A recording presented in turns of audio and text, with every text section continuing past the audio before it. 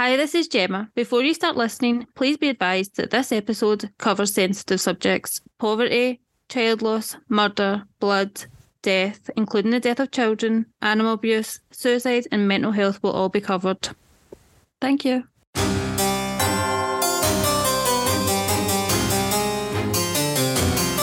Welcome to If It Ain't Baroque podcast, your friendly history special. Welcome to our first episode. Today we're joined by author Chris Wood to talk all about his new book, Death in the Theatre. The book covers a variety of ways that people have met their ends while going to see a show, from crowd crushing to murder to tragic accidental deaths. Mentioned throughout was his first book, Famous Last Words, a historic rabbit hole of people's last moments and the words they left behind. Please enjoy the interview. We had a lot of fun with Chris and we hope you do too. Hello. Hello, both. Thank you for being here. Yes, thank you. You were actually the first one we asked, weren't you? Yep. We wanted you first. We were talking about a couple of authors we wanted on, and you were the first one the two of us said we wanted on. Oh, bless you. Oh, thank you. That's lovely. That's really lovely. Yeah, it's nice to have a little bit of kind of, I shouldn't say vindication, but it's nice to know that people like your stuff, because I don't know how many people like it. They do. They absolutely do. Yeah, you guys do, definitely. Yeah, and I'm really grateful for that. To be fair, for the support, it's lovely. So, quick mention of your first book. What drew you to writing the first book? Yeah, famous. It seems like a long time ago now. Famous words. So initially with that one, it was a strange one because I knew I wanted to write something. I just thought, right, how am I going to go about this? What am I going to do? I need to find something that's a little bit different, but still it's going to be interesting for people, hopefully. And I got in touch with Pen and Sword, and I initially sent those guys, the publishers, obviously, an idea about.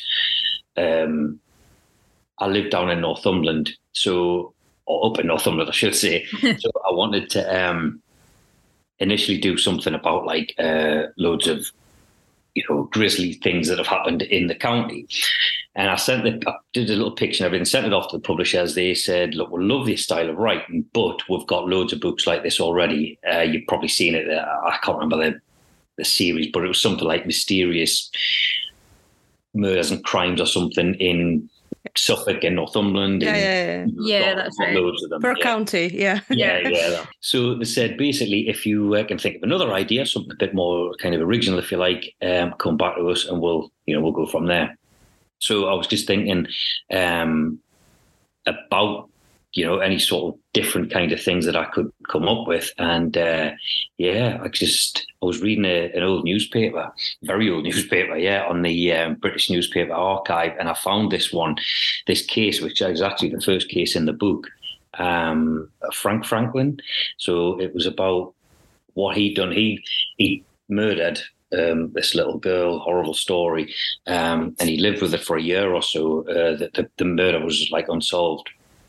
And then how it was solved basically was that one night he just couldn't cope with the guilt anymore. So he wandered down to the train track where he lived. And he, before he did that, he'd written a little note basically admitting his guilt for the murder of the little girl. And he took himself down to the train tracks and put himself from the train. So he was killed. And then when they found the body, they found in his jacket pocket, they found this little letter that basically admitted the guilt of the murder. So I found that really interesting, very tragic, of course, but It was basically his final words. Although it was in a written format, but it was his final words which had accounted for that tale of the girl's murder, of what happened there. So and I just found that interesting that somebody's last words could mean so much. It could be an admission of guilt, deathbed confession type of thing. It could be a final thing that I said before they were executed, perhaps, as there is in the book. Suicide notes. It was all types of things that I was finding. So that's what kind of drew us to that. So initially, I didn't go into it with any, that was definitely what I wanted to write. It was just something totally different, original for the publishers. And it seemed to do okay. And then as I was coming towards the end of that book, researching it, I got the idea for Death in the Theatre. And as soon as I got that idea, I was really excited because I thought, right, I love the theatre. This is going to be great. There's nothing out there like it. And I was just, I found one case, just as a matter of chance, as I was researching, as I say, the last book. And I thought, right, see if there's any scope, any more instances, not cases like Sid James and Tommy Cooper, for example, which we all know about. But is there any more sort of random, obscure ones in British theatres? And I found loads, like literally hundreds. So I thought straight away, right, you can write this book, but you got to finish the first one first. So I was a bit nervous because I was thinking, God, what if I do this, put loads of groundwork into it, and then someone else does it in the interim? Because to me, it was just crying out to be done, because I'm amazed it hasn't, to be fair. So I am pleased to have finally gotten it out. The first one. Yeah, definitely. Yeah. I think the theatre is just such a... It's an iconic thing, isn't it? I mean, most people love the theatre and everything it represents, and the fact that nobody had done anything before about loads, and there's so many. Yeah, there's 34 chapters in that book alone, but honestly, I could have written that many times over, loads of different volumes of it. I found that many, literally hundreds and hundreds of cases. So yeah, that's a long-winded answer for you. Do you think you'll write a second volume? Or are you wanting to go into something different after this? I don't know. I mean, it seems to have got a lot of sort of good reaction, to be honest. It's released, so I am pleased. It could be something that there is scope for, and there's also possibly a chance to write one about. And this is a difficult thing because I love writing about British stuff, but I was on it. I don't know if you heard it. There was a podcast a few weeks back, this American one, and they were sort of suggesting, would you fancy doing one about Broadway and all the American theatres? Oh, that would be good. Yeah, but I love British stuff. I love British history, so that's why we're all here. So we're all here. That is it. Yeah, exactly right. So I really don't know, but I mean, I've loved writing it. This second one, I absolutely have. So I would certainly not say that I wouldn't write another thing like this again, because I've really enjoyed it, and I love the theatre. So writing about that and writing about grisly stuff was just like a perfect thing, really. Mixture. Yeah. More death in the theatre, or more death. I know. Where do you draw the line? I mean, would it be interesting for people again? I don't know. It's something I guess I'd have to have a look at, but.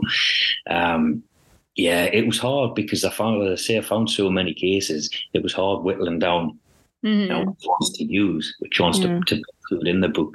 So hopefully, the majority of the time anyway, it's the most interesting ones that I thought there were anyway. And also, I wanted ones, as I said before there, that people didn't necessarily know about. Yeah. For the most part, that's certainly the way that it's been received. There's been loads of people have asked us about cases that they had no idea about, which happened in their local theatre. The Sunderland one, the Victoria Hall, where 183 kids died. I mean, something as horrendous as that. And so many local people in Sunderland had no idea, which I found astonishing, really.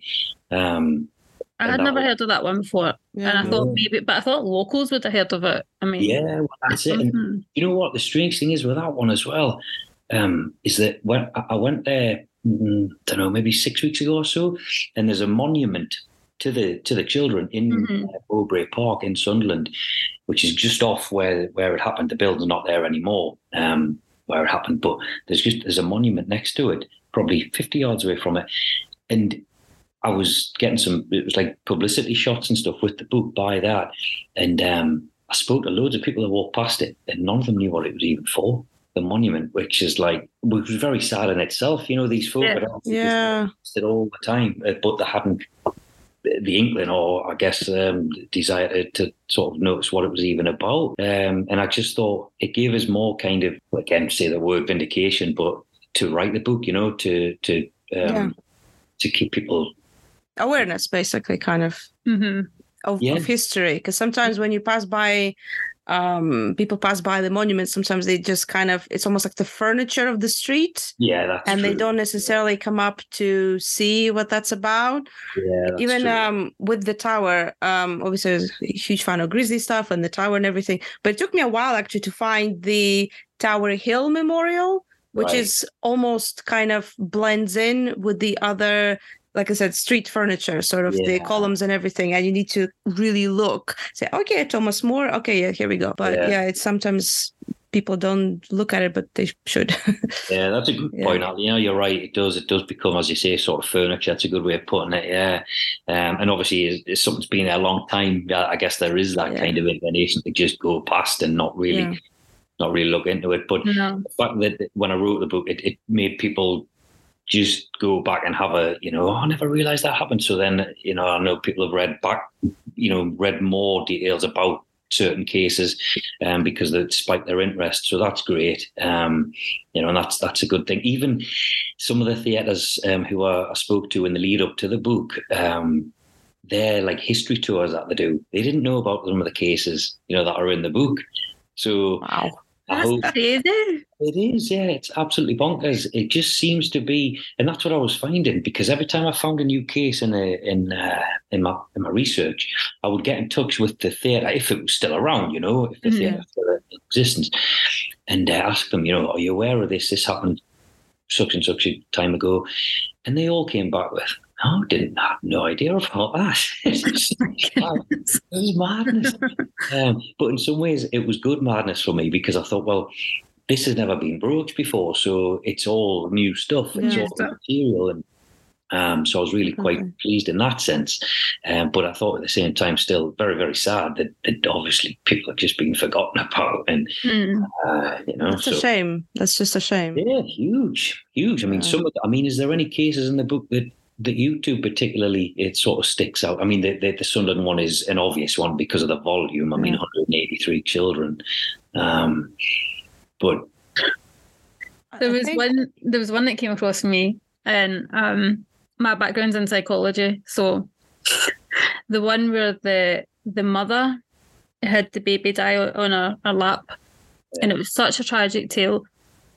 But when I was reading about the court case and what she was saying, and this is just me because I do things like this and overthink it and delve too deep, but she was referring to the baby as it all the way through the court case, and it just made me think, I don't know. Because at first you think no mother would do that, oh, that's a shame, was it suffocation? But then and obviously she not got away with it. Maybe it was an accident, we weren't there. We can't tell from this time period, like you just don't know. But she just kept referring it to it, and I thought, I don't know. Incredible sort of disattachment, isn't it? Yeah, it's awful. I'd forgotten about that, to be honest. I'm pleased you said that. Yeah, I remember thinking when I was reading about that as you say, in the court case, it was just crazy. But again, it's that thing, isn't it? You put these things down to just time, I guess, and the period that it was in, and it's just such a an emotional, unsensitive kind of. Well, definitely. I mean, she could have just disassociated with grief, with horror, shock, something like that. But it's difficult to analyse when something's happened in the past, but it really stuck out for me because it had me thinking about it so much, that case. I just couldn't get it out of my head. And that one, bizarrely, it came off the back of a one 10 years earlier as well. Do you remember in the book, the birds, wasn't it? And then, which was a similar thing of a baby being sort of smothered or something, whatever happened. And then in the same theatre, I think it was Hoxton, wasn't it? I think so. London, yeah. And and then 10 years later, same thing happened again. And it makes me think as well that, they're two that we know of, two that have been reported. There'd have been more, wouldn't there? There'd have been other cases of that sort. So, awful. But yeah. Gemma and I were talking earlier, and I came up with the metaphor for the trampling, because I was just saying how my mother instilled a fear of the crowds in me, kind of with the crowded sort of large arenas filled with people. So I was like, avoid them as like the plague. So I kind of do. I don't often go to concerts with a huge amount of people and everything. And Gemma said not to listen to my mother anymore. I just said yes. Very Natalie's mum. She's a good woman. But yeah, it's kind of, I hope we can say this, Mufasa being trampled. It's kind of the way you can imagine these things. There's a momentum, it's happening, and then as a result, you have a death. So someone dies, and then it's a tragedy for one person or a lot of people, usually a lot of people, when this kind of sort of nature takes over. Because usually, I mean, obviously, you don't always have the evil lion standing on top of a cliff directing everything like a musical. But in the case of real life, sort of you're going to the theater, then there's a kind of mishap in engineering, or obviously health and safety was still very much asleep. So you have that mishap, and then the trampling happens. So that's very memorable. I think for me, also answering your earlier question, I think probably the one with horses for some reason. Because I've been to Colosseum many times. Because I used to kind of be was connected to sort of post-production and sort of theater for a bit, and I used to go to Colosseum quite a lot, and I didn't know they had a Revolve. I don't think I've seen that. I was very surprised to know that at one point they decided to use real life horses in a performance, real life performance, not just kind of showing up and then going away, but actually moving, doing anything, just breathing on the stage. Because I remember when I saw Three Musketeers in Germany, in Heidelberg Castle. I was very lucky to catch the performance. And they only had the horses sort of at the beginning, kind of to show, hi, we're real life musketeers from the 17th century. And then they went away. And for the actual performance, they used the kind of hobby horses. So it's, much safer. But it's interesting that kind of these guys thought that, yes, horses on the stage, running around, that's fine. Let's see how nothing's going to happen. Nothing bad could happen. Famous last words. They bring a horse out in Carmen. They bring a horse out in the middle of Carmen, and they do dressage. But I mean, it's the only horse on stage. The only one horse. There's only one guy on top of him. That's it. And I mean, there's no running. He doesn't gallop or anything. So. Well, this, I mean, it makes no sense at all, does it? It's not going to end well. Clearly, it's not going to end well. And the strange thing is, I always think this. When you get older, you're like, yes, as we all are. But I'm 42 now, and I know that's no age really, but this happened. That one with the horses, that happened. I think it was if I remember right, I think it was 1905. So, to me, that doesn't seem that long ago. No. Because if I think of my time, 42 years ago, it was only, it's just over 100 years ago that happened, and that was deemed okay. You could do that sort of thing. But 100 years is nothing. No. And it's just, I don't know. I always get myself tongue-tied when I try to explain these things, because it went at 42 in the blink of an eye. I remember so clearly when I was 10, when I got into double figures. I remember before that as well, and you guys will as well. And suddenly, that makes you realize, that, something might have happened in, I don't know, early 1900s or whatever, but it's not that long ago to when, I always think this. I always think, my mum and dad, they were born just after the Second World War, which when you're young, that seems like an eternity away. But when you're older, it dawns on you that, blimey, they were born in that period. They were just after that. More, my folks were. Yeah, mine too. So. Yeah, of course. Yeah. And it's at that point that it suddenly dawned on me anyway, that, bloody hell, this is all it's not that long ago. I think that's me. What I'm trying to get across. It seems a lot of people think, oh, why write about stuff? It was ages ago, but it wasn't. It wasn't that long ago. I guess with the horse one, you can't really go on from that without mentioning the lion one, which is obviously yes, exactly, which again, a line in a theatre. I mean, what do you think's going to happen? There's a good possibility it's not going to end well. Wild animals on stage, but wild lions. I mean, that's something else altogether different, isn't it? I mean, bloody hell. Do you not feel sometimes when I was reading it, that they say like history repeats itself, and with some of the stuff just keeps repeating, and it's like nobody is learning. We still have horses on stage. Only recently we had lions and circuses and everything else. Absolutely right. I don't really think we've learned fast enough in a lot of the things. No, you're right, Gemma. And again, funny one of a different environment, different arena, I know, but when I was doing Natalie mentioned the trampling ones, and those types of cases, it just takes it straight. Well, it took me to when I was growing up. I remember Hillsborough, the football ground, like it was yesterday. I think that was in '88, and that sort of thing. I know it's a different environment, but that was something very, very recent. 97 died in that, which is horrendous. You're right. It just shows that history does repeat itself.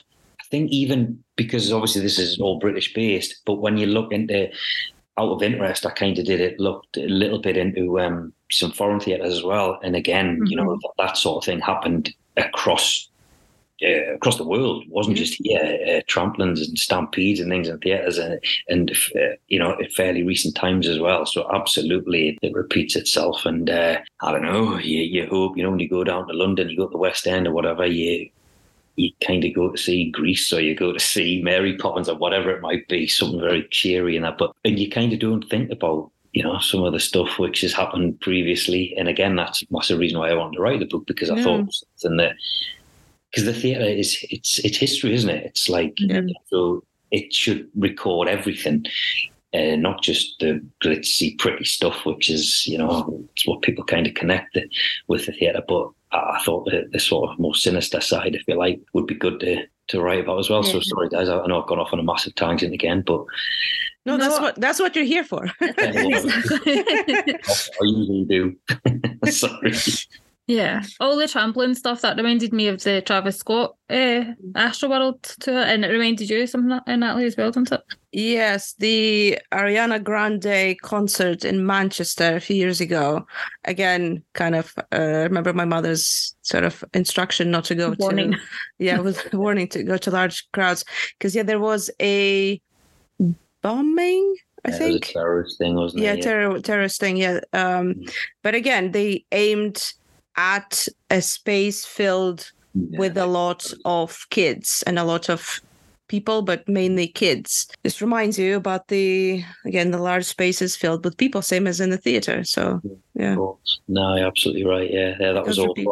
Yeah, it's got a lot of grisly history to these venues, I think, that we've got in Britain. The one I couldn't find any in Wales, though. Got cases in Ireland, got them in Scotland. Really? Couldn't find anything in Wales. Aww. I wonder. It's not good. That's good. I know. Is that a good thing? Is that It's a good thing. But it's a good thing. We try to be representative of the whole. But couldn't find anything for Wales. So well done, Wales. No Welshmen died in these theatres. Cardiff Arena is safe. Yeah. Cardiff safe. Well, that's good. I'm just back to that. That makes me feel better. Do you think they do anything different safety-wise? Did you find any safety things that they did different in Wales? No, I didn't find anything of that sort, to be honest, Jen, because I was very much I was geared towards, just because I was desperately looking for a case, but at the same time I just needed to while I was doing that, while I was looking for cases, I had to write the book as well, because as I said earlier, I always felt like in my own mind I was on a deadline. I wanted to get this out there before somebody else did. And while I sort of skirted around as much as I could looking for a Welsh case, I didn't find anything. So I didn't go into why that might be, why they had possibly a better safety record or what have you. I just don't know. I mean, I don't know how many theatres there even are in Wales, in all honesty. I've been to Cardiff. which is awesome. But there'll be loads. There'll be loads of Ambram ones even as well, because amateur things that there will be, won't there? But yeah, because couldn't find anything recorded. But as far as safety goes generally, you'll have realised in the book there were certain things that did happen off the back of. Some of the, i.e. again the Sunderland one, the bolt door, the panic, after the Sunderland the fire door. Yeah, the fire door, with the bars that go across. Yep. So that was introduced after that. So stuff like that, is I guess if anything good could come out of such an awful case, that is something, I suppose. But yeah, I mean, even so you've got something like that, and then you have things like the the primitive sort of the lighting, for instance. The Dumfries one, where the guy was sending like limelight onto the stage, and he was killed by the thing exploding and slashing his throat. That was just horrific. Yeah, it's just crazy. So things like that. Bonkers, really. When you read back into how things were done, and of course the fires, the stage fires, and I was wearing cotton wool dresses, which are obviously going to be highly flammable, not great. You hope that that's something quite easy to learn from, really. When you realise it. I think so, but I think it was only a couple of years ago, and it was I can't remember. I think she's a TV presenter, but I can't remember her name. And her daughter had a fire accident at Halloween, because all the Halloween costumes you buy out of, I'm about to kill off supermarkets, but all the Halloween costumes you buy in supermarkets are highly flammable, and you're putting these on kids. So yeah, you're right. Yeah, it was. It was a TV presenter, wasn't it? I can't remember. It was Claudia Winkleman, I'm sure. Claudia Winkleman, that's it was. Yeah. Yeah, I totally forgot about that. Yeah. Right, you see there, you're history repeating itself, you're right. History repeating itself, we have not learned from that. It just comes back, doesn't it? Yeah. But it's incredible to think you're putting Halloween costumes on children around pumpkins. And you just assume they're not flammable, obviously. It's not, I'm not blaming her. But it's the same with the theatre. There's so much flammable stuff, and you're putting your actors in these flammable costumes. It's just crazy. Yeah, it's that awful recipe, isn't it? Which isn't, and well, you think, good part. Totally forgotten about that. And it's still the same buildings, more or less, because most of the West End has been built. I mean, apart from the National, etc., but all of them have been built kind of around the time you're writing, sort of Victorian, early Edwardian time. And I was reading a book, and it said that they're protected because they're first grade or second grade buildings, so they can't be altered. Of course. And therefore, so they can't, not much new stuff can be installed. Yeah. And that kind of keeps them in this kind of sort of Victorian limbo of that's true. Yeah. lack of kind of convenience and things like that. But then if they could change them, they would have knocked them down and made parking, car parks or something. Or office. No, that's what it said. I remember. Because the whole kind of, so they exist because they're protected, but because they're protected, they can't be altered. But then again, I imagine that some health and safety obviously has been introduced to a degree since. I mean, things like the gas jets, for example, that they would have on the stage for the lighting, things like that. Obviously, it can be amended.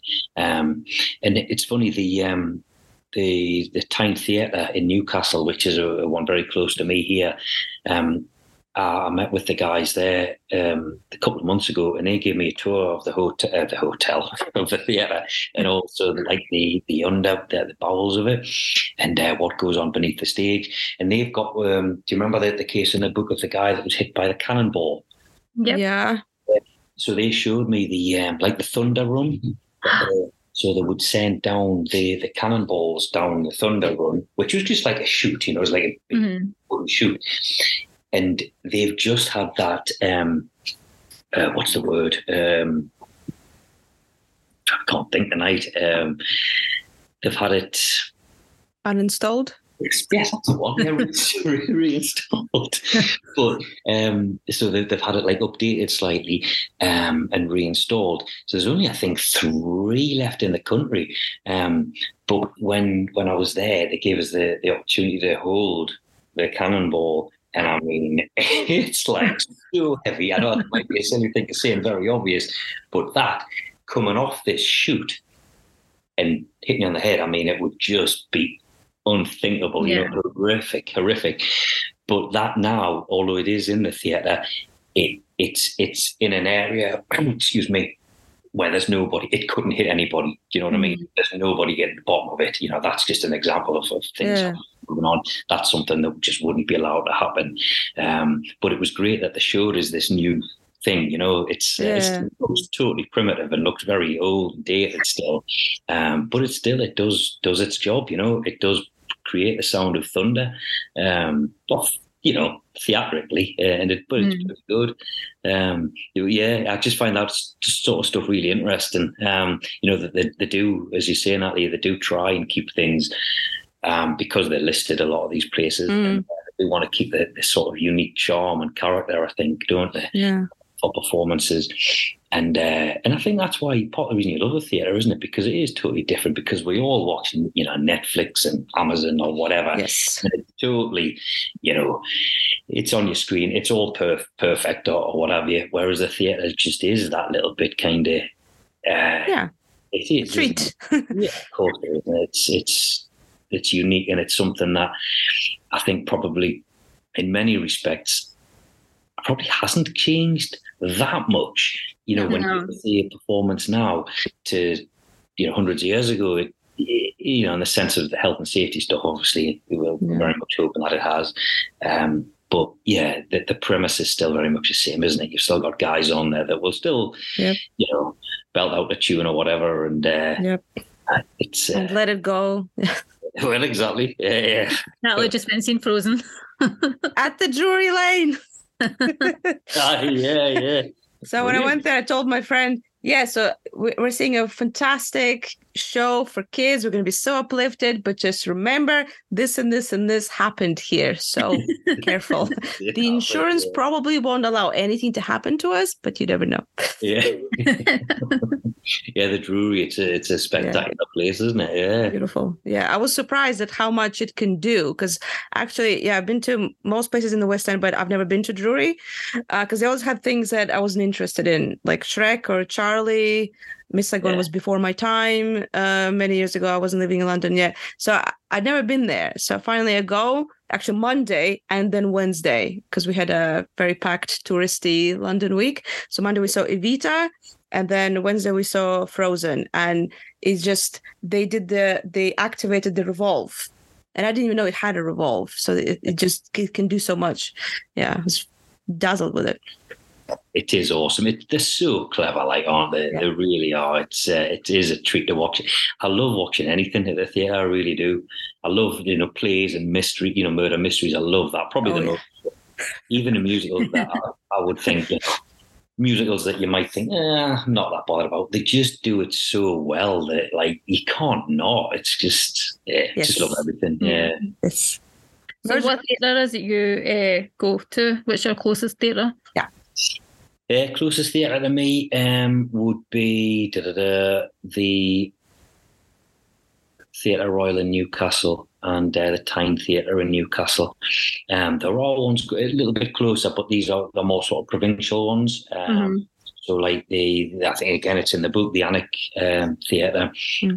Alnwick is only, sort of 10 miles from here. That's just a little town in Northumberland, and they've got a lovely theatre.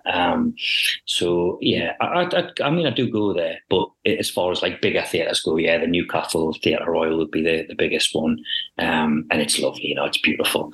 Funny enough, we nearly a few years ago when I was getting married, we were going to get married at the Theatre Royal. Three children, we used to go all the time. We were at the theatre most nights. Well, not most nights, but once a week easily. And it was fantastic. I thought, let's have a look at getting married. And it would have been awesome, but it fits, I don't know how many people in there. But like it would have been, say we had 100 guests, for example, they would have been just dwarfed and it would have looked probably quite silly. Do you know what I mean? They would have only taken like the first few rows and the rest of the place would have just been a big barren space. So we didn't bother in the end. But yeah, it was certainly something that we actually thought about. And that was before I learned about how deathly theatres could be. So probably probably a good thing we didn't do it in the end. People get married at the Tower, so they do. They actually do. Yeah. I didn't think they did because I remember back in the day, I saw some sort of packages for weddings at Hampton Court or banqueting house, which makes sense. Yes. But then I thought, oh, but what if someone wants to get married at the Tower or something? Because I wouldn't be totally against it. And there were no packages for the Tower. But then I saw the pictures of the weddings on Instagram or something. Yeah. So people do, like next to the White Tower, where probably Anne Boleyn was beheaded. Yeah. There's a wedding. I'm going to keep that in mind. I like this idea. Yeah, it's sightseeing and celebration in life and death together. It's history as well. It would be nice. That's true. Yeah. As long as one keeps the axe at home. Yes. So you both moved in together, and then you can bring it up. So what kind of sources did you use while researching? For researching Death in the Theatre was definitely actually the British Newspaper Archive. I think would probably be the number one thing. So what I did mainly, Gemma, was when I found a case. So like I'll be trawling through that when I found cases in the papers. If the theatre was still around, I would generally get in touch with those guys, have a word with them, see if they'd be happy for us to run the story, if you like, to put the story in the book. Because it was a funny one, that because I did think, oh God, I wonder if some theatres might not want this to be written about. Yeah, bad PR. It's history though at the end of the day, and it's something that, it just doesn't need or shouldn't be covered up, if you like. But yeah, there was no problems in that respect anyway. So once I'd sort of spoke to the theatres and then tried to get, I don't know, maybe old photographs or just information, which wasn't easily gettable by any other way. Theatres themselves, they often have different things that nobody else has kind of seen before, maybe old photographs or what have you. So it was a case of doing that, speaking to as many people as possible about the theatre, and then if I could find out if there was still any living relatives, for example, of any of the people involved in the book, victims, then I spoke to them as well. Yeah, that was a bit of a process, but again, everybody happy for us to write in a way. And I think as long as it's done in a sensitive fashion, then, which I would always hope it would be anyway, then certainly nobody had any issues. But yeah, that was definitely the main source. And then beyond that, I guess archives, the usual sort of thing of, if I found a case down in the south of the country, for example, then I would just get, because of where I am up in Northumberland, it wasn't always easy to get down there physically. So it would just involve an awful lot of phone calls, an awful lot of emails to each particular archive. So if they had, for example, the coroner's inquest report for a certain case, then they would get that up to me, and then I would go through it and, pull out all the bits. So that was the process, really, because it's quite tricky when you're up here. You've got life, you've got family life, you've got a little one, you don't want to be away from it too often, So certainly if there was things I could do remotely, which there was, thankfully, for the majority of the book, then that was great. And that's how I did it, really, just kind of speaking to everybody from the theatres themselves, from maybe old newspapers themselves, if they've got old things, old reports and things that might be useful, archives offices, that sort of stuff. Yeah, and then just pulling together everything. So I would kind of do a case, do a particular story, if you like, and I would just speak to as many people as possible about it, and then just get it all written down hopefully in a nice sort of readable fashion, and a way that it would be interesting for people to read, really. But yeah, the newspaper archive was... Is that the best one? Yeah, it was for this. Actually, yeah, it definitely was. It's just totally. It's nice. I don't know if you use it yourself, guys. You probably do. Not yet. Oh, not yet. Well, was really, really good. They got millions and millions and millions of pages, all fully digitized, and it's so helpful. And as I say, if you find something, and in some cases there could only be 3 or 4 lines written about it, so then it's up to me to try and dig around that and put some meat on their bones and speak to as many people as possible around it, so I could then write enough about it to prove to be a chapter in the book. Yeah. A lot of the people you have in the book, they're from like lower classes, which I said this to you before, I think it's amazing, because most of the history books are based on kings and queens and earls and dukes and everything else. But did you find that finding sources around lower classes was harder? Yeah, that's a good point, Jim, and I'm really pleased you mentioned that. And I thank you for saying that, because I know you've mentioned that to us before, that you do appreciate that, that it's mentioning just normal, if you like, and normal mortals. Yeah. Us guys. Yeah, us guys. And that has been something all the way through. 2 books that I've absolutely wanted to do, because why not? Yeah. Why would you only include nobility, or do you know what I mean? Like, it's just, to me, it makes no sense. And they're more interesting anyway, because the majority of people are like us. We're all just normal folk trying to get on, and that's what I wanted to kind of bring in the books. So in terms of was it difficult? Yeah, I guess it would be. But having said that, I suppose, if you think of Abraham Lincoln, who was killed in theatre in America, everybody knows about that. So again, back to what I mentioned earlier, if I was going to do a book about American theatre, I definitely wouldn't put that in, because it's been done a million times, There's no point. For a case like that, you're going to have so many things you could go to, so many sources, but as I say, little point in doing it. So when you're trying to research around people who are just laymen, then yeah, it is tricky. There's one case in the book, do you remember the one towards the back? There's a guy who falls off the roof, and they're not sure whether he's a peeping Tom. Yeah. Well, is it Leicester Square? Leicester Square. Yeah, that's it. Blimey, you have read the book, Natalie, haven't you?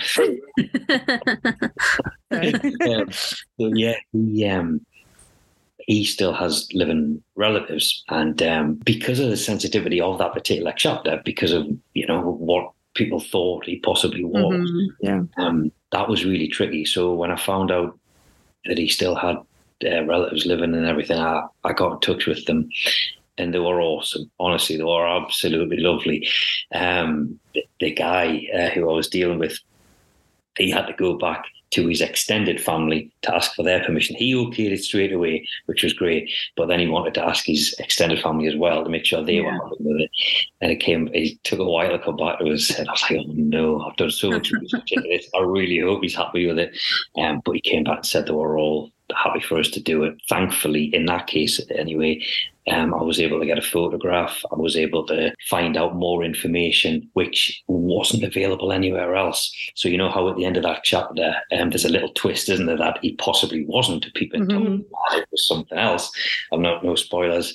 I couldn't have gotten that without the family, because it's not recorded anywhere. When I came across little gems of that sort, where you've got living relatives and then people were happy to speak to you about it and work with you, then that made it a real joy, actually, because it was it's quite a lonely process writing a book, but when you've got somebody else coming in helping as well in a sense, and giving you information and happy to give you information, it's a nice thing.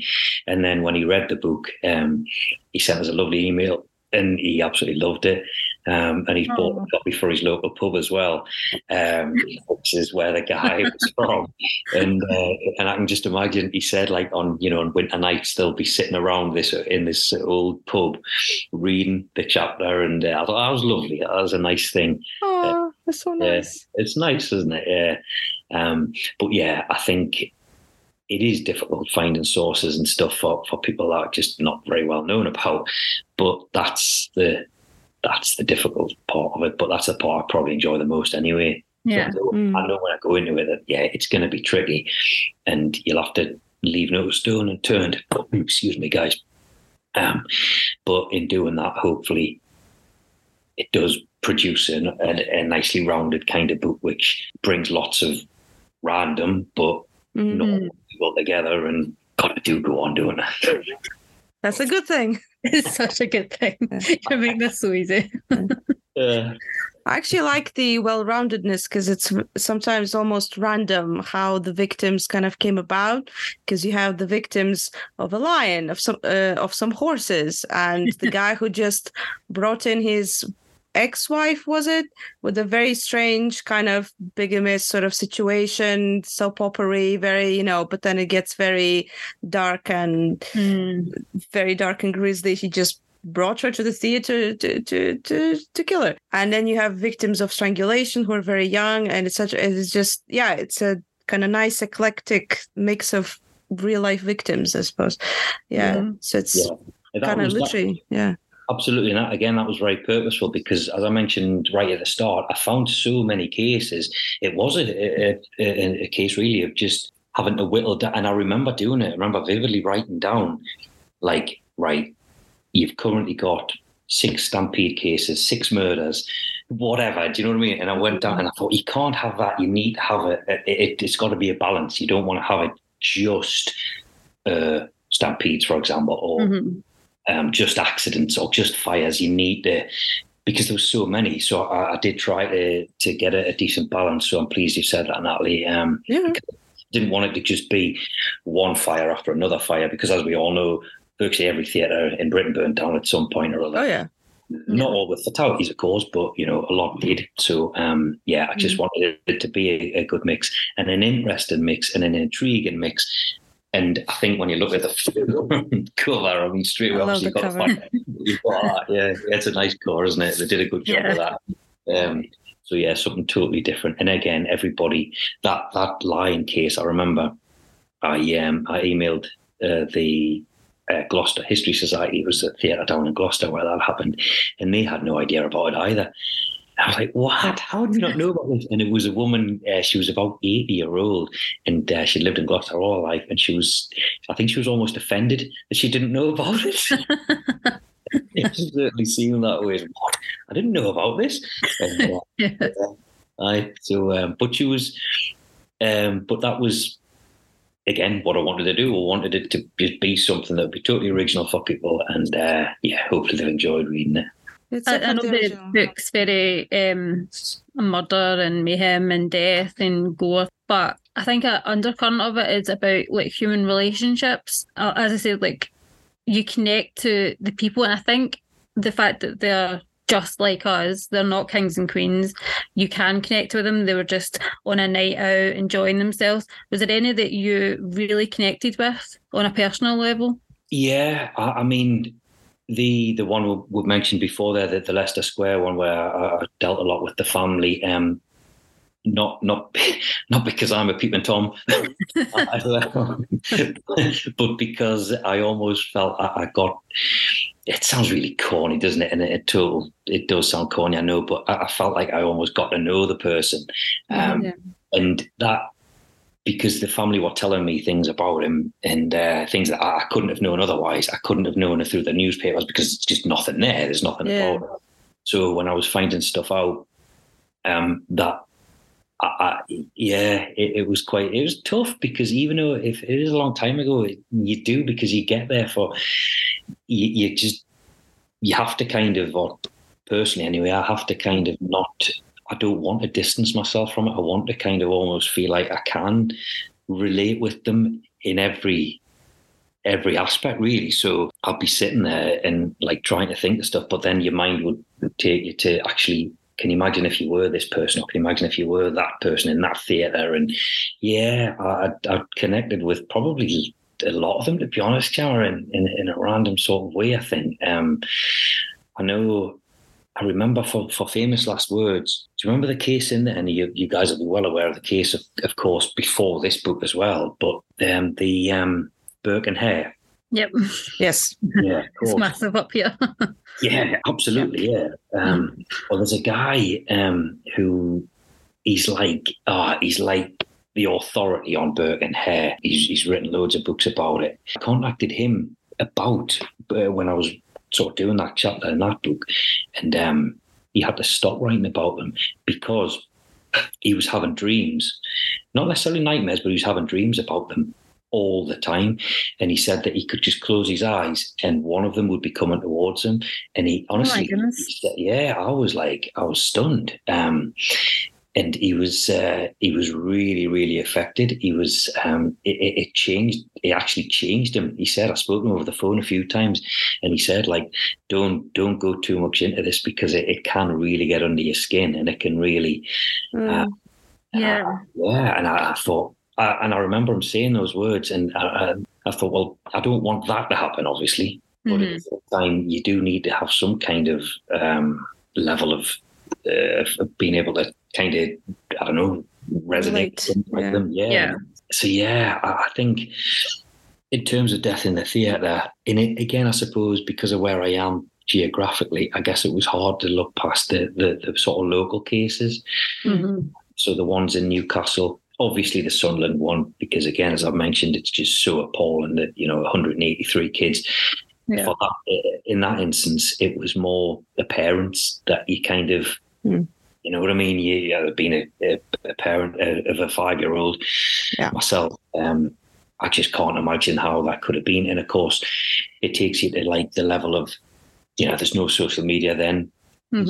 These parents would literally have just been told about this by people running around the streets screaming. And they would know that their kids were also at that theatre. So they've just got to rush to that theatre and find out if their kid is one of the unfortunate ones, It's just horrendous. So that was really, really hard to write because it's just A, it was very, very close to home, and B, in like, I mean that, like literally, quite literally, and also because obviously I say I'm a dad as well, and I mean, having to go to a theatre and it's turned into an identity career where you've got to, your kid is one of them lying on the ground, have been laid out in lines of bodies is just appalling.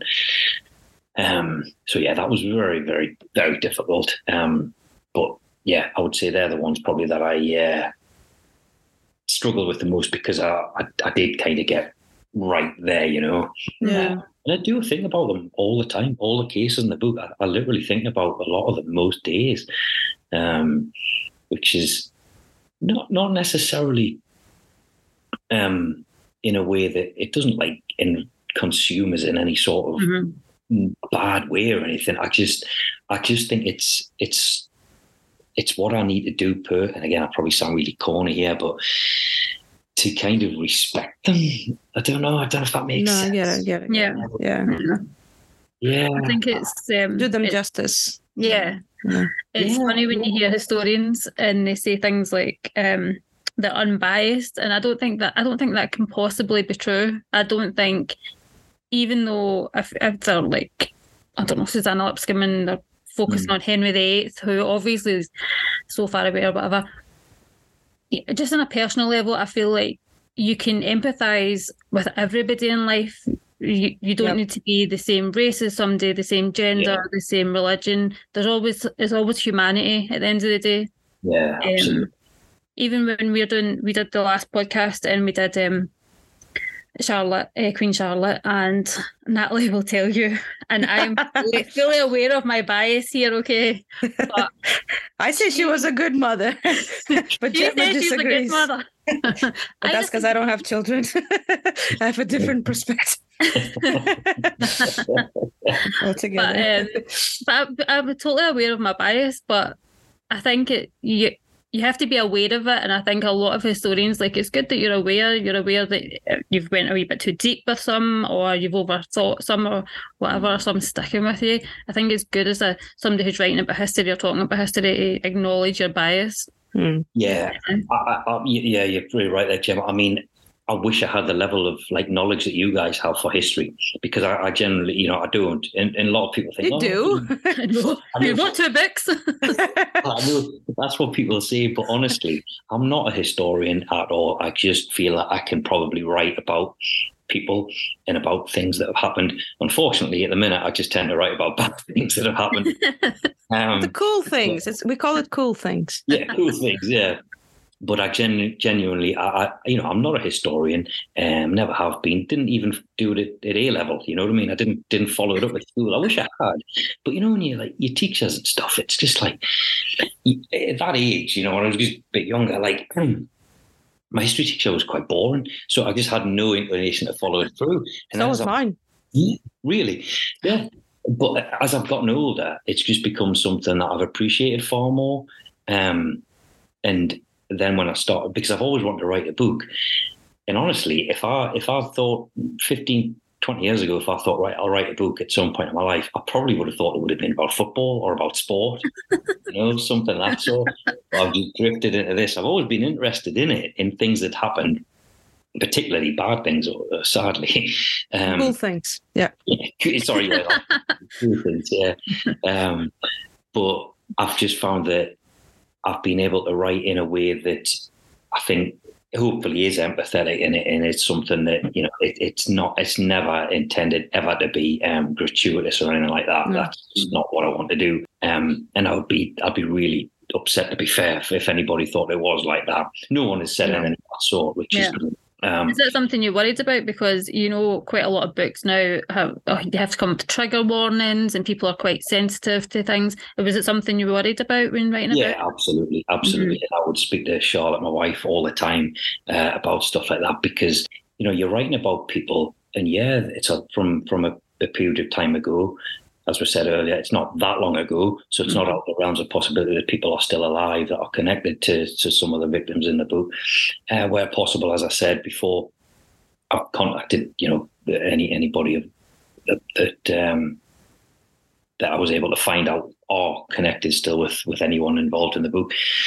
So yeah, you want to do a good job in that respect, and if anybody had any problem whatsoever with anything I was writing, I would just omit it straight away, and that's no problem whatsoever. I would hate for anybody to take the book in the wrong way. And I think I had there's a book review. I had somebody who did one maybe it was last week, I think, and they had said that it had been like a trigger warning for them with the two, the kids, the small children. I don't say I was upset about it. I wasn't upset about it because everybody has different ways of doing things, and that's absolutely as it should be. But I felt very, very bad for them that is something that, because it's writing about children and that sort of thing, that the awful situations which are in the book which happened. It's beyond belief, isn't it? So it's just a horrible, horrible thing. So I remember when I found out about the cases, there'd be quite a period where I would go through and go over in my mind again and again, like, am I going to include it or not? Am I going to include it or not? And I would probably change my mind many times over before actually settling down to write the thing. And I think what I would usually do with those ones is just make sure I've got all the facts, got everything I possibly can have about it. Some of them, there's not that much you can get, in which case you don't bother with them anyway. But when you can get enough material to maybe write a chapter about, then I think, right, what's the personal impact on this? What's this? Is this something that needs to be written about? And then I think, well, yes, because they've never been written about before. And these are two little girls who just died and just been absolutely forgotten about. And that is the main thing for me. But it shouldn't be that way.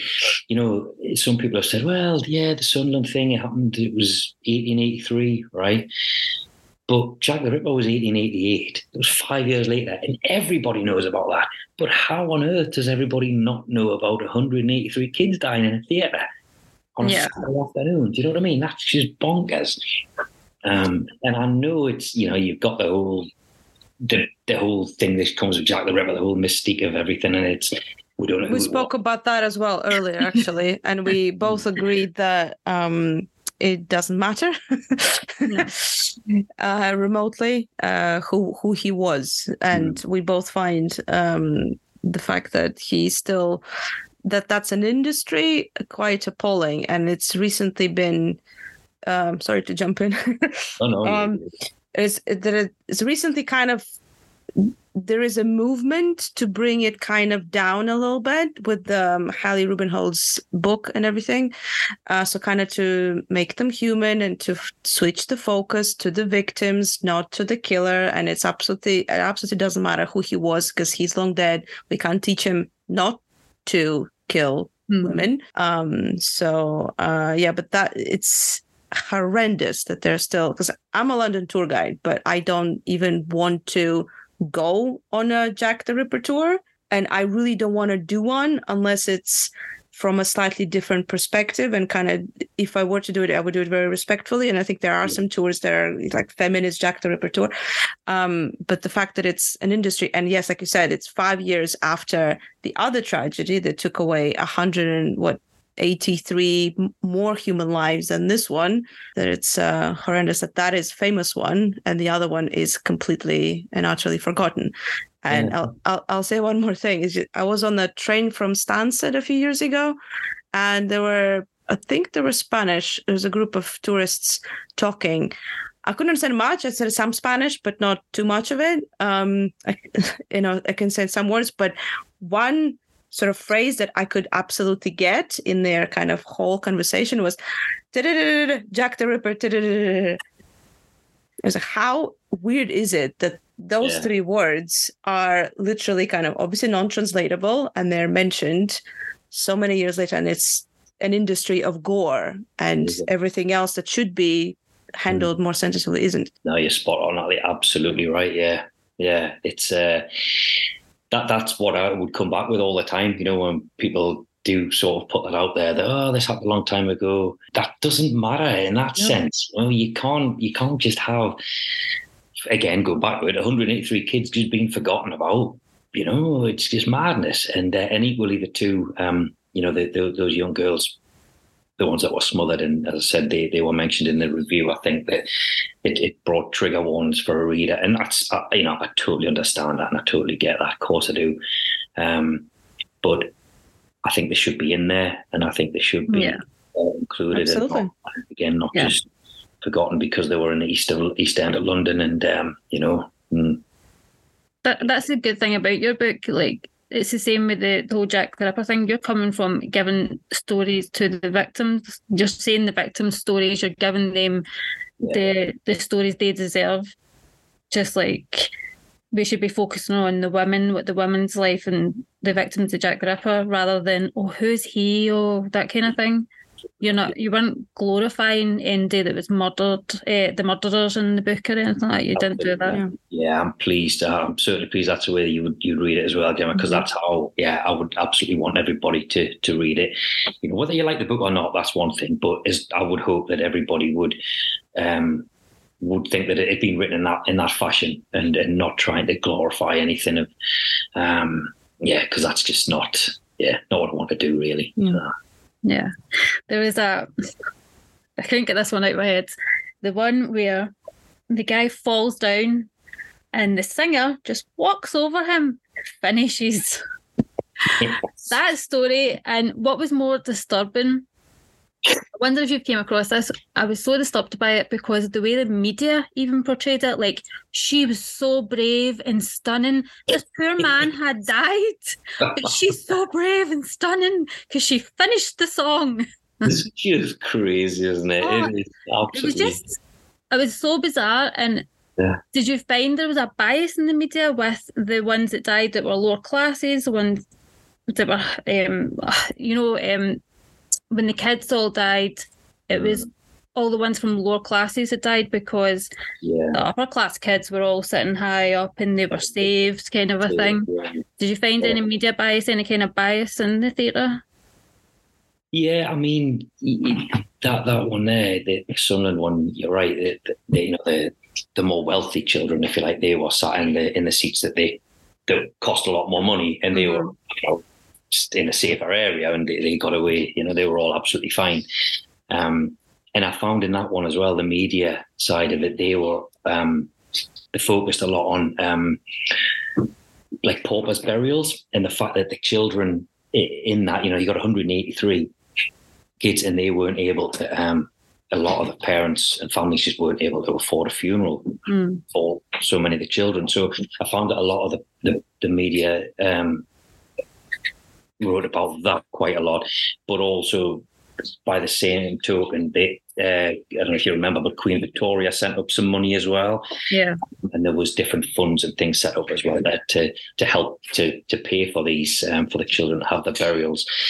I think another one which springs to mind was the case on, again, I mentioned it earlier, the Dumfries case where the guy was killed by the limelight, you know. Mm-hmm. I don't know if you remember, but he was killed. He was working on a Sunday. And that was something which the media, rather than the fact that he'd been killed, the big thing for them was the fact that he was working on a Sunday. Which is like... Today's also Sunday. Oh, so it is or not? No. So it was like this guy had just done something absolutely wrong. He shouldn't have done that. He shouldn't have been working on a Sunday afternoon. The wrath of God. Yeah, I know, exactly, yeah. And that's what the media focused on with him. You know, yes, he was killed in an awful way. They just kind of glossed over that mainly for the articles that I found.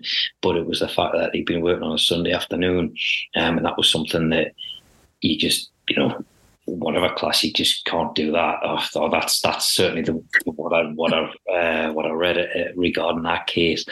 So they're the two probably that would spring to mind in that sense. I think, Gemma, I can't really think of any others that would kind of come into that category where I found that the media would. I guess they always do to a point, don't they? They're always you know, spin it for a better story.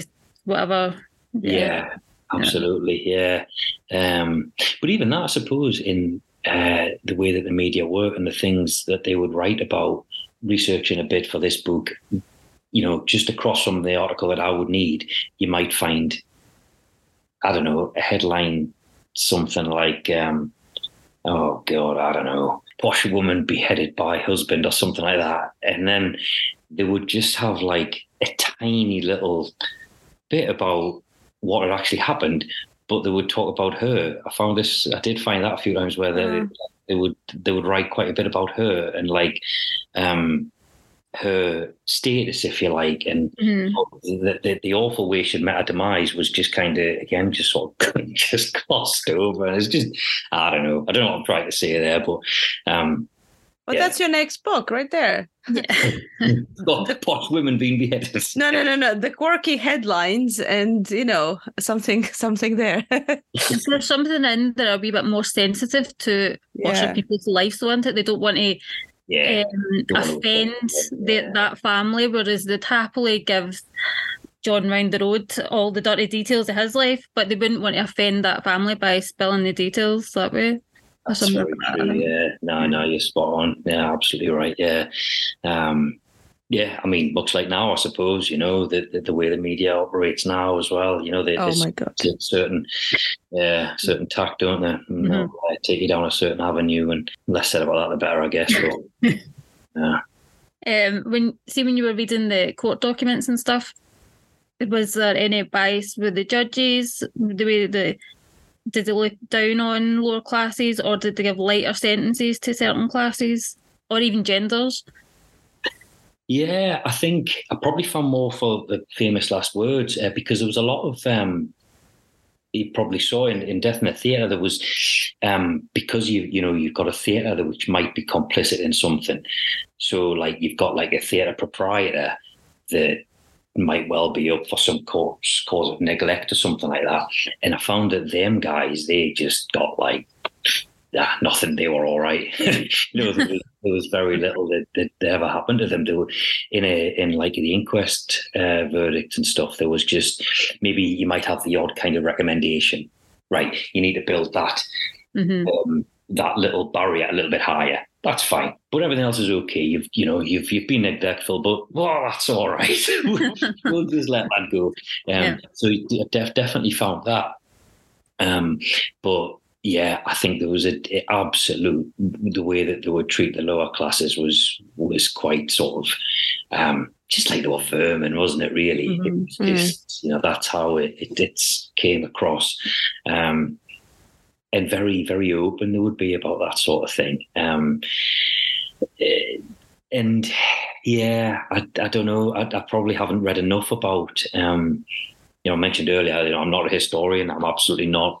I would probably need to read more, and I would like to read more and find out more about that side of things, about the inequalities and stuff, which we all know existed and still do now. Yeah. Whichever way you look at it, it still is that, society is set up in a certain way for a very select few, isn't it? To kind of have pretty much whatever they want, and the vast majority of people are below that, just kind of squabbling for the rest for every other little bit. I don't know. Yeah, sorry, Gemma, I don't know if I've answered that question.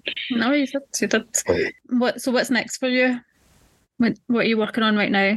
Yeah, well, what I'm doing at the minute is because I knew that this book, I hoped that it would appeal not just for readers, but also for people that love the theatre. And I've been in contact with a lot of theatres and history groups and all sorts who want us to go and do things at theatre venues. So do talks and do performance type things, which is what I'm looking at now. So it's been really busy with that because I've been invited to go to theatres all around the country, to be honest, which has been fantastic.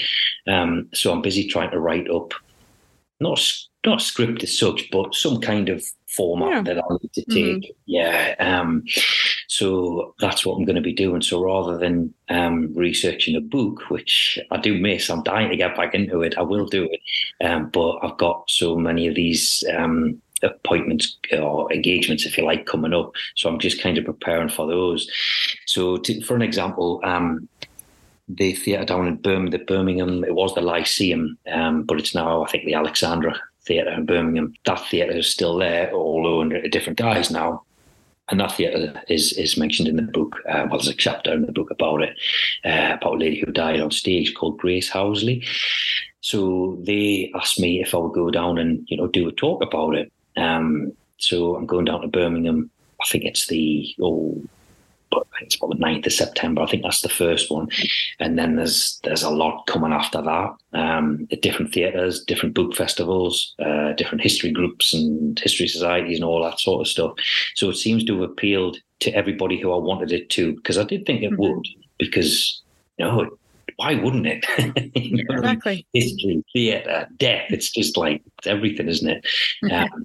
So I'm really pleased about that. So that's what I'm doing at the minute. I'm busy just kind of preparing for each town that I'll go to, I need to really gen up on everything about that particular case, that they'll want to be hearing about. So yeah, that's sort of where I'm at the moment. But always in the back of my mind is what the next book's going to be. So it's literally a book tour, basically. Kind of extended book tour. And like a book tour, almost because initially what we're hoping to do was some kind of almost like a theatre tour type thing. Yeah.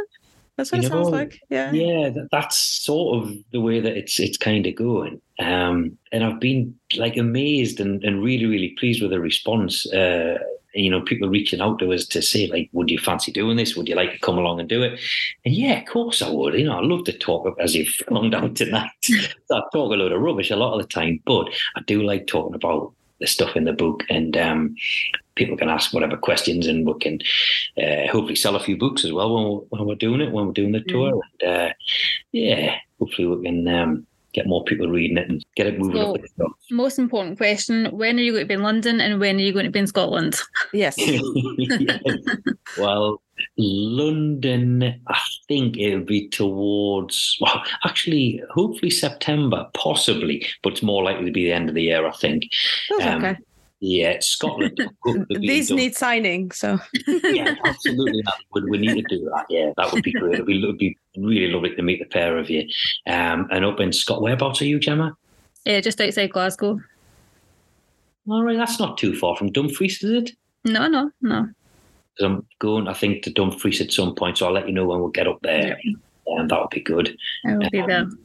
Yeah, I'm not too great with geography. God, I'm not great at history. I'm not great at geography. don't know what I can do, really. So, Glasgow and Dumfries, I don't think that's too far apart, so I'm sure we can do that. And hopefully getting to Edinburgh at some point as well, but that's just kind of still, I like that, still in the bag, because that's what it was. It was Edinburgh Book Festival. Mm-hmm. I'll be in touch with those guys. So hopefully next year, I was too late for this year, but next year we'll be able to... Natalie will be up for it, won't you, Natalie? Yep. You're coming up. Absolutely. You can't drive there, but I'll get by train. I am not allowed to drive there anymore, but we will get the train. Well, no. No, I saw Gemma, what was it, last week? It doesn't feel like a week has passed, but it's been very, very busy. So first time I've seen you since 21, I think. Yep. 21, yeah. In person. And in person, yeah. I see you all the time here. Yep. And Gemma used to be able to drive to Glasgow, through Glasgow, to Edinburgh, through Edinburgh, and everything. Now she's not allowed to because of the ultra low emission zone and all those laws. So we have to see each other outside of Glasgow or Edinburgh like criminals. So we're outlaws. So Fantastic. Oh, bless you. So how long have you known each other then? 3 years. Yeah. Coming on to 3 years. Yeah. Very start of lockdown, wasn't it? Yeah. Yeah. Kind of like mid-20, I think.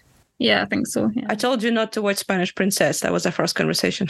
That was our first conversation. I said him, Gemma. Okay, nice to meet you. Don't watch it. Don't watch that. And I watched it, and I didn't like it. Good. So, what does your wife think of the book? Was she a big fan? Does she like things like that? Yeah, she does. She's a bit scared of it. If I'm being totally honest, she is a bit scared of it. Yeah, she's not a massive fan of. I think she can appreciate it. Everything that's in there, and she does really, really support the idea that people aren't forgotten about. Absolutely. Yeah.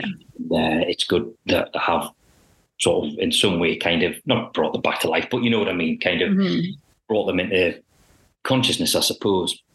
But she would struggle to read some of the obviously the children's stuff. She couldn't read that. But certainly, Famous Last Words. I would read chapters to her when we were on like long drives because her family lives down in Cornwall and in Wales. Oh, nice. So like it's a bit of a trek from here. So on drives down there, I would often read a chapter to her, and then she would sort of be like, "Oh yeah, it's brilliant," or she would give us, tips or advice on maybe such and such doesn't sound good or whatever. So yeah, I think she does like the books. I think she's proud of them to a point, but also she wouldn't particularly read that sort of thing by choice, which is fair enough, absolutely. But yeah, I know obviously it's not for everybody. Nothing is it? You can't. No. And that's she would often sort of drill home that like you can't be everything to everybody. You just can't. I'm well aware of that, and I've got no desire to be because it's impossible. I remember, what was it, a couple of weeks back? I was reading this book, and you shouldn't do it, I suppose, should you? You shouldn't read your book reviews. But I did see one on, I think it was on Goodreads or something, and somebody said something like, it's a good book. I really like the book, but they've missed out loads of like cases. Like they've missed out, I can think of like quite a few famous cases that aren't in the book. And I was like, well, that wasn't the point, was it? That's the point. I didn't want to include, and that's what the whole book is. I didn't want Sid James in there because what everyone knows about it's not encyclopedia. But that as well. Exactly. I made a decision what I wanted to do. If it was going to have Sid James in there, what could I add on that? We all know about it. It's been written about loads of times, well documented. Tommy Cooper, that the same. We all know about it. I couldn't add anything on that. There's far more greater authorities on that sort of thing than I am that have written about that. Nothing. So I was thinking, why? If you read the book, so you must know that wasn't the point of it. It wasn't to include a host of cases that we all know about. It was to do the total opposite. But that's fine. I'm not. That's one person's opinion. That's so true. I got my love for reading off my dad. So he's always asking me, what are you reading? And I was reading your book at the time and he went, oh, what's it about? And I was like, oh, it's Death in the Theatre. So it's about theatre deaths. And he went, also Sid James and Tommy Cooper. See, when you said that, it just reminded me he said that to me. And it's so true because everybody knows it. Everybody is aware of the story. You don't need to read it again and again and again. You don't, and that's not to belittle what happened to those chaps at all. It isn't. It's just it's been done many, many times over. You know, and I can't add anything to it. So why would I? And that's why I wanted to have the book just literally a case of, again, like Famous Last Words, just where it's, for the most part, just cases that people haven't heard of, and it's more kind of just normal people being caught up in some kind of awful tragedy, and that's what it's all about, rather than, you know, just having another book about things that we all know about. You know, yeah, we don't want that. You see, you guys. Do you like watching TV shows with history or like films where you see Oppenheimer? Probably not, but that's not to do with the fact that I wouldn't like to. I just generally don't get to the pictures in the cinema anymore, really. You have a 5-year-old. Yeah, exactly. So if I'm going there, it'll be to watch, like, I don't know, Peppa Pig goes on tour or whatever. So, yeah, I do love history stuff, though, Gemma, yeah. But generally, like, and this is the thing with me. So you guys, you two know loads about loads of different things in history. I absolutely don't. There's certain sort of things that I like to learn about. I know we mentioned it a couple of weeks ago, didn't we, when we were talking about Titanic on our little group, on our WhatsApp group. And that's something which, yeah, something that I can never watch enough about. So, you know, I love that. Second World War, everything that came with that, you know, that sort of stuff. Blimey, what else do I love? And I think as well, again, we touched on it right early in the show tonight, but British history, as I've gotten older, loads more facets of it now I would entertain, whereas in the past I probably wouldn't. And I don't know why that is. I don't know if it's just because I'm getting older and I'm thinking, right, you need to learn about these things before it's too late. Before your final last words. Yeah. Exactly.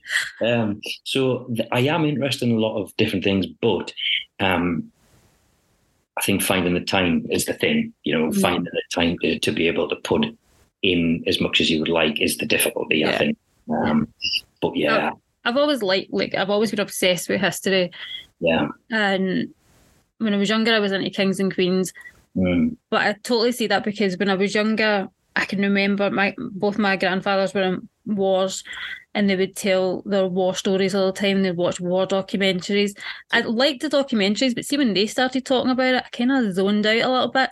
And it's not until you get older you think, God, I just wish they were around. I want to hear these stories now. I wish I had listened more.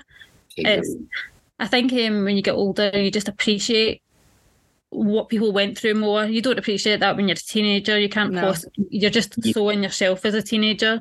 It's you, your friends, you don't care. But when you get older and you more life experience, you can appreciate what happens. You know, that's exactly what I mean. Charlotte, my wife, we were talking about this literally yesterday, because people just, you know, as we're all getting older, people just pass away, and then suddenly that last bit of history that goes with them, doesn't it? Yeah. And then you've gone there, you've lost that then, and it's a crazy thing. And I was listening to an interview with Ian McKellen a couple of weeks back, and he was saying, whatever you do, ask your parents, talk to your parents, and write stuff down. Because it might be the most stupidest thing. It might be, I don't know, which way they walk to school. I don't know, whatever. Do you know what I mean? Any little thing. And he was saying, talk to them, talk to your grandparents if you still have them, talk to your parents if you still have them, and just write stuff down. And then you've got it. Because, you know, none of us are here forever. And once, you know, the inevitable happens, then, you know, you haven't got that anymore. And, you know, you've lost, you know, the Titanic survivors. Obviously, I think they'll all be gone now, won't they? I don't think there'll be any left. Second World War, that'll happen. You know, in the near future, there'll be nobody left. And then, thankfully there's a lot of documents and things like that, but still people will have their own stories, won't they? Mm-hmm. And it's just, I think that's such an important thing to do, and that is probably the thing that I do try and speak to people about as much as possible. What was your life like? What did he used to do? Just little innocuous things. Yeah. What did he eat? Sounds silly, doesn't it? Like what was school like? What were your teachers like? Did you all get the cane? What sort of stuff happened? Because it's just interesting. And I think as the older I'm getting, the more I do find that history of pretty much of everything, really, especially in our, in Britain. I am interested in most bits of it. There's just not enough time to dedicate to it all, Oh yeah. Do you want to add anything, Ali? I think one thing, just circling back to what was it? The fact that some of the deaths and tragedies occurred sort of in the beginning of the 20th century. So the century all of us were born in, so it's not that far that long ago. And kind of it just occurred to me throughout the episode tonight that the tragedies they couldn't remember are the people who lived in the cities. Like the 80-year-old woman was surprised that she didn't know about something that happened either just before her or what have you.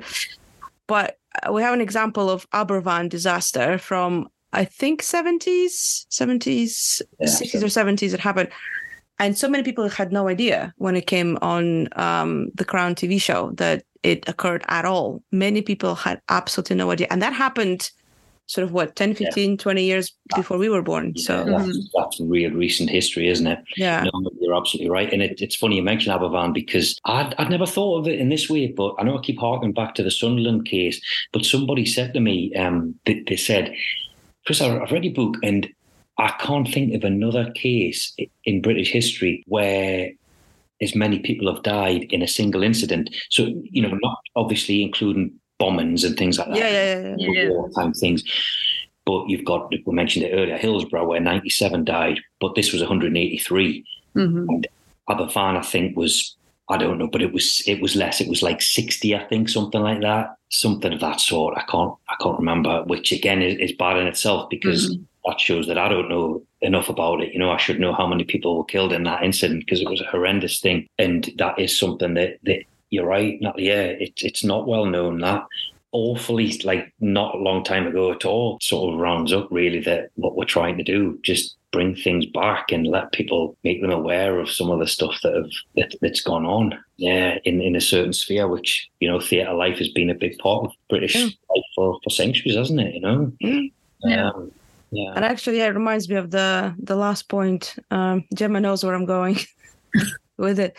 That the word theatre is connected to death, not just because you had deaths occurring in the theatre, because in Britain still operating rooms are called theatre. Of course. Because originally, when people being operated upon, it was in literally theatres with people pay tickets or what have you, and just watch popcorn, stand around and look at people being operated, and some of them died. So that happened. So because you had this kind of evolution of hospitals. So at one point, sort of during the Victorian stage, it would have been literal theatre. So one of them is still around in Southwark. The tours that go right past it. It's called the Old Operating Theatre, Old Operating Victorian Theatre, what have you. And literally people, so the doctors would be operating on a patient. There'll be the audience watching the operation. And that's where the word theatre comes from when it comes to hospitals. Because in America, they now call them ORs, as I know from Grey's Anatomy. But I think in Britain, from what I know, they're still called theatres. Yeah. You take you down to theatre when you go and get an operation. It's a little weird how a lot of people will say, watching how the true crime Netflix is a massive thing right now, and you'll have people who are obsessed with it like me, and then you'll have other people who are quite judgy about it. But I think, weirdly, we're just always been obsessed with blood and gore. We watched the executions back in the day, then we go and we watch people getting their legs sawed off in the theatre or the operating theatre, and now we're watching it on Netflix.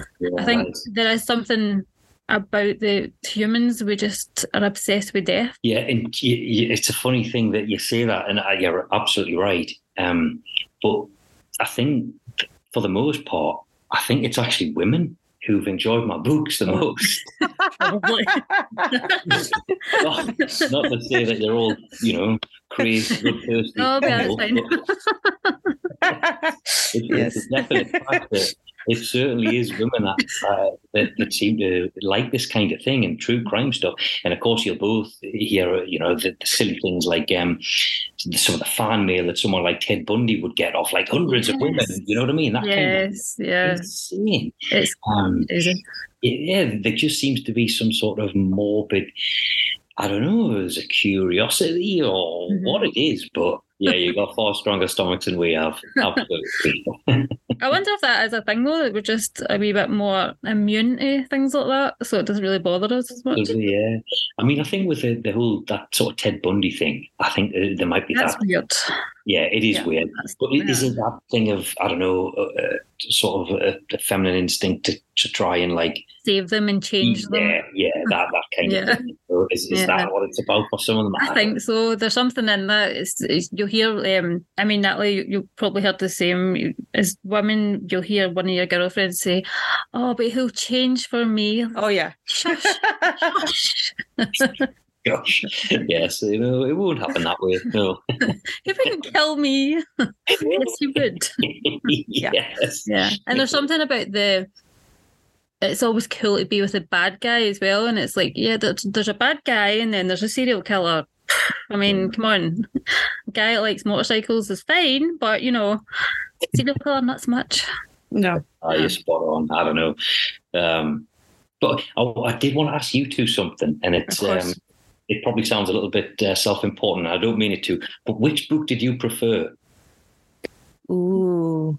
Oh, no, don't do that to me. Honestly, I think probably the first one. Yeah. But by a very narrow margin. Yeah. I hope I'm not offending the second book. No, not at all. I thought you would say that, to be honest, Natalie, yeah. And I don't, looking at Gemma's face, I'm not sure what she would say. I really don't know. I think she's going to kill me. No. I think I like this one better. I actually think I like this one better. And I think I like this one better because quite a lot of the ones in the first one I couldn't relate to as much. I mean, some of the way they die and stuff, I couldn't really relate to them that much. Whereas this one, it could happen to you. Do you know what I mean? Maybe not the guy who murdered his ex-wife, but some of the stuff could happen to you. I mean, you don't know. You don't know. Give me a minute. No, but I thought it was more relatable as somebody who loves the theatre, and I used to be a dancer in the theatre, so it was so relatable. Yeah, that's kind of what I thought you would both say, to be honest. Which is sweet. I kind of get that, yeah. Awesome. Brilliant. Well, right. I'm pleased that they both appeal to you anyway. Yeah. Thank you so much for your time. We really Thank you, Chris. It. Thank you so much for tuning into our first episode ever. Please like, subscribe, and share with your friends. So for today's episode, our guest was Chris Wood. Please find his books, Final Last Words and Death in the Theatre, on Pen and Sword website. The link is in the description of this episode. You can find Chris on Instagram. His handle is @HeWritesAtNight. And with Gemma and myself, you can find us on social media. The handle is @IfItAin'tBaroque The website is ifitain'tbaroque.art. If you'd like to join me on my walking tours, please check out reignoflondon.com. That's REIGN. And thank you so much, and see you next time.